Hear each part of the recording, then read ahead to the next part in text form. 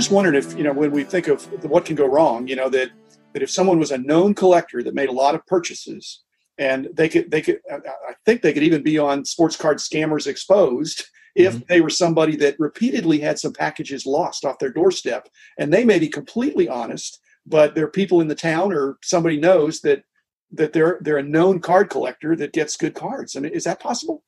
Or is that? Yeah, I mean, I think technically, sure, it's possible. I think, one of the things that I use that helps protect me that I think is probably worth mentioning is on the Blowout forums, the eBay, the buy sell trade, some of those sections have kind of a list of eBay buyers that have had a lot of issues, or people that have had a lot of issues with. And that's not necessarily saying that they're all scammers or shady, but it could be, like you said, there's postal workers in their area that have caused problems.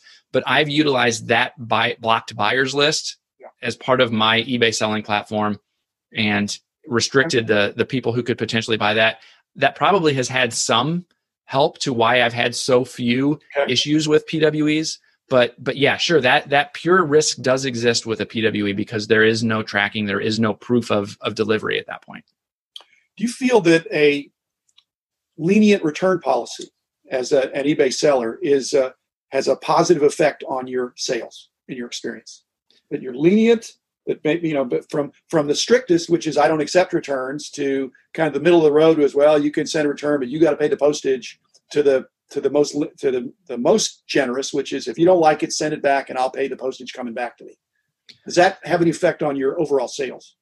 I don't know that I'm the best person to answer that. My official policy is that I don't accept returns, but as we know, there's not really any way to not accept returns on eBay, because if there is an issue, eBay will force a refund no matter what. And so you might as well at least get that card back or those cards back if there is an issue. I've had, I think, maybe only 1 or 2 return requests in the last several years. One of them was with a Project 2020, 2, I guess, both with Project 2020. One when the card values went down, the buyer had a return request. The other one was the Mike Trout mail truck fire, that clearly the cards were damaged and he got his refund. But I've had very few issues with returns or return requests. So I don't know that I've got a data-driven answer to that question. So tracking and insurance are both, you don't even think about it unless it's above $50, or where are you with that? Yeah, probably $25 to $50 is probably where I would be looking for, above 50 for insurance and probably above 15 to 20 for tracking for me personally. Next question. Free shipping is strongly encouraged by eBay. Do you think, I hate to say, is it worth it for you to provide free shipping, but have you done any tests of charging for shipping as opposed to free shipping and how it affects your orders, especially for these medium-sized lots? I'm not talking about 100 or 200 or 300 cards. Yeah, for the most part, I would say probably 90% of my eBay sales are with listings that have free shipping. There's a handful of things that I send, like the 1984 Fun Foods pins and some other things that are not worth a lot on their own and require me to be sent non-machinable, that if I were to sell one pin and free shipping, I would pay more than I would get. So there's a few listings like that I do add a shipping charge to. But for the most part, most of my listings are free, and I just essentially add that cost of shipping onto my buy it now price. And when I consider an offer from somebody, I'm baking in the fact that I'm going to have to pay shipping and fees, and am I still able to accept the price that they're offering? I think it just makes a simpler transaction when you offer free shipping. And so that's often what I go with. And you're mainly fixed price, right? Mostly fixed price. I'd say, again, 90% of my stuff is fixed price. Okay. What about a person that says they do combine shipping or they don't combine shipping? Is the not combining shipping a turnoff, or is it expected? Or yeah, I think so. In my experience, I know as a buyer, I'm always going to default to somebody who combines shipping, because more often than not, that's going to save me money in the long run. And so I always offer combined shipping as well as a seller if it's something that is not free shipping. And do you use, I'm going a little faster here because we're running low on time, but what about using PayPal or one of the other third-party services for getting postal discounts? Do you just go through? Yeah, so I go through eBay all the time for any eBay sales, and anything else I will use PayPal the PayPal shipping option as my alternative to achieve discounts. I don't do any package or priority mail direct at the post office because that's just paying extra money. How helpful do you think it is in being very explicit about how you ship? I've seen people on eBay that go into great detail of how they ship. Does that provide a comfort level, or is it restrictive to the seller that, hey, I said I was going to do this, and maybe it's a boilerplate information that, it would seem like more information is good. Yeah, for me, I use a general rule of thumb. Anytime something is going to go PWE, I explicitly state that in the listing because I don't want the buyer to be caught off guard. And so I always say that it will come PWE if that's how I'm planning to ship it. On more valuable, like higher end stuff, $75, $100, $200, I will often explicitly state that it will come priority and insured. But things that are, $25, $50, I will just say free shipping and kind of assume that it's going to come first class or whatever it might be. Okay. And do you restrict any international deliveries? Are you? I use the global shipping program, which I know isn't necessarily the most cost effective, but it's, in my experience, the safest for a seller to use. And so that's typically what I will do. I just click that global shipping program box, and eBay essentially takes care of the rest for what the ultimate postage is going to be. I'm only responsible for the US postage to get it to Kentucky. That's cool. Okay. Let's see. I've got a bunch of gnarly old card boxes and gnarly old card savers and jewel cases and whatever, all these kind of supplies that I've had over the years. Yep. Does that even matter? Should I send that, or do people are expecting to get brand new card boxes and reusable supplies and top loaders? Yeah. So I typically recycle decent condition supplies when I do my shipping.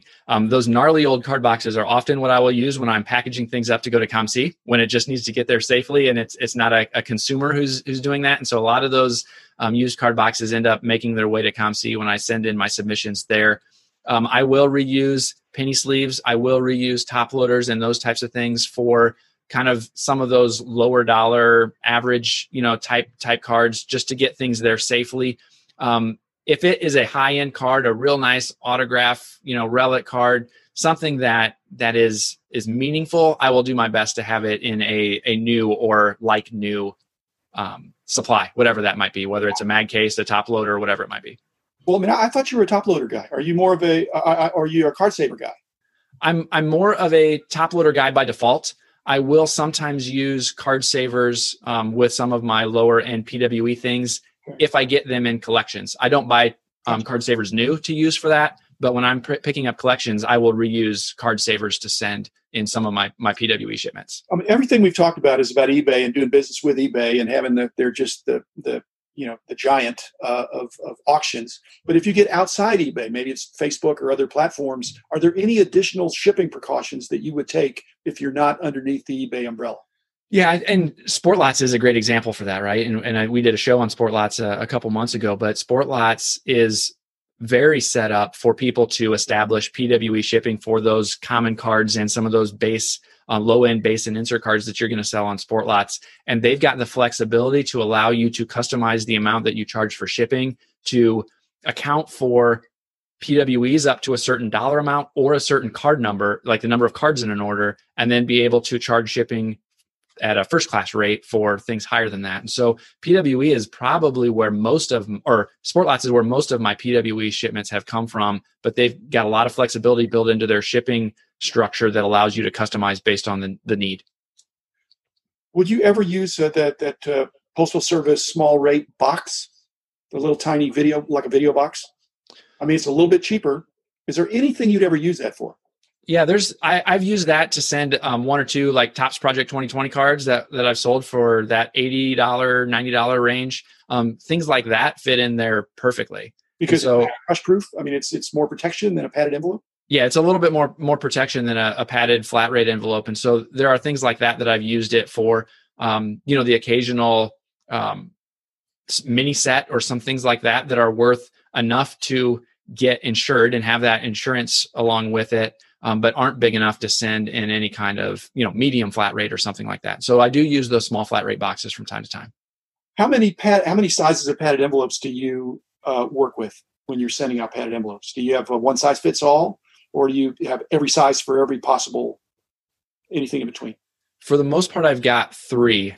The size, I think it's 00. Is it 6x9, something like that. It's one of the ones that I get free from eBay for having the store. And then they've got the bigger size flat rate that are in between that and the padded flat rate from the USPS. And then I use the padded flat rate envelope from the USPS. My point is, if you use a padded envelope and it's like too big, is that a problem? If you've got, you just have this envelope sitting there and you just put one little group of 25 or 50 cards in there and it's rattling around, sliding around, it would seem like having it more snug would be better. Am I right? Yeah, I think you're right. But in my experience, you can either fold the envelope over, which essentially adds an extra layer of padding, and then use your packing tape to hold it snug and to make it snug. Or sometimes I will add additional bubble wrap, packaging paper, whatever it might be inside there to fill out that envelope. But oftentimes, if it's a little bit bigger, you can fold that padded flat rate or that padded envelope over, tape it secure, and it actually adds an extra layer of wrap on it. If you had 100 cards, you would, let me just figure this out. So if you have 100 cards, and would you put 25 in each in 4 team bags, and then put them in like these little tiny cases, and then put a cardboard around it and stick it in a bubble mailer? I don't know if you get 6x9, it might need to be the 7x10 one, but yeah, I'd say for me personally, I've done multiple things there. Sometimes I will have a snap case that fits a lot that size, and I will put them in there first. Other times I've had the small, even 100 count boxes that they're a little harder to find, but those cardboard boxes that only hold 100 cards, I've used those before. And I've also done where I've bundled them up into 4 different team bags and either sandwiched them in hard cardboard or sandwiched them in top loaders or something like that to add a little extra rigidity there. So I'm really on those types of things. I'm really at what can I do economically to reuse as much as possible so that I'm not wasting. Okay, so you're saying if you have some 100 count boxes that are really tiny, and I don't see them that often, you throw 50 or 75 cards in there, put a little padding in there, slap a label on it, and send it in a padded or in a bubble mailer. So you wouldn't just single box it. Back in the old days when I bought my sets in the 70s from some of these mail order guys. In fact, the first one was 1972. It was in an 800 count box. They just slapped a label on it and mailed it. Yeah, that does. I don't typically do that. I usually at least put it in a bubble mailer, but I think that does still happen. I bought a bunch of 1968 tops, the new set that I'm working on from a seller on Sport Lots not too long ago, and that's essentially what they did. Is they put a label on a 400 count box that they taped really tight with packing tape, and so there are some people who are still doing that. But I will typically put it in a bubble mailer just to add that extra layer of protection and reduce the transparency of what might be inside, I guess. Exactly, And do you think that having a typewritten or a computer form shipping label makes it seem more professional, or having a handwritten makes it more folksy, or not alerting people that this is any kind of sophisticated shipment? Yeah, that's a good question. I have moved to I have a thermal printer, Dymo thermal printer now that I use for my shipping labels. And I mainly went that route because it saves a lot of time from hand labeling everything or printing package labels with regular paper and taping them all. But that is a good point. I don't know if anybody has really done much, or has much data on whether the handwritten thing gives it that folksy feel of, I don't want to mess with this, or it's just a personal package or whatever it might be. That's a good question. I don't know that I've ever thought through it to that level.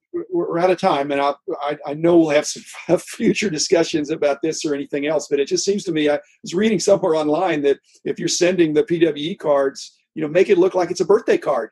Who's going to steal some kid's birthday card, or adult's birthday card for that matter? The man in the house of cards.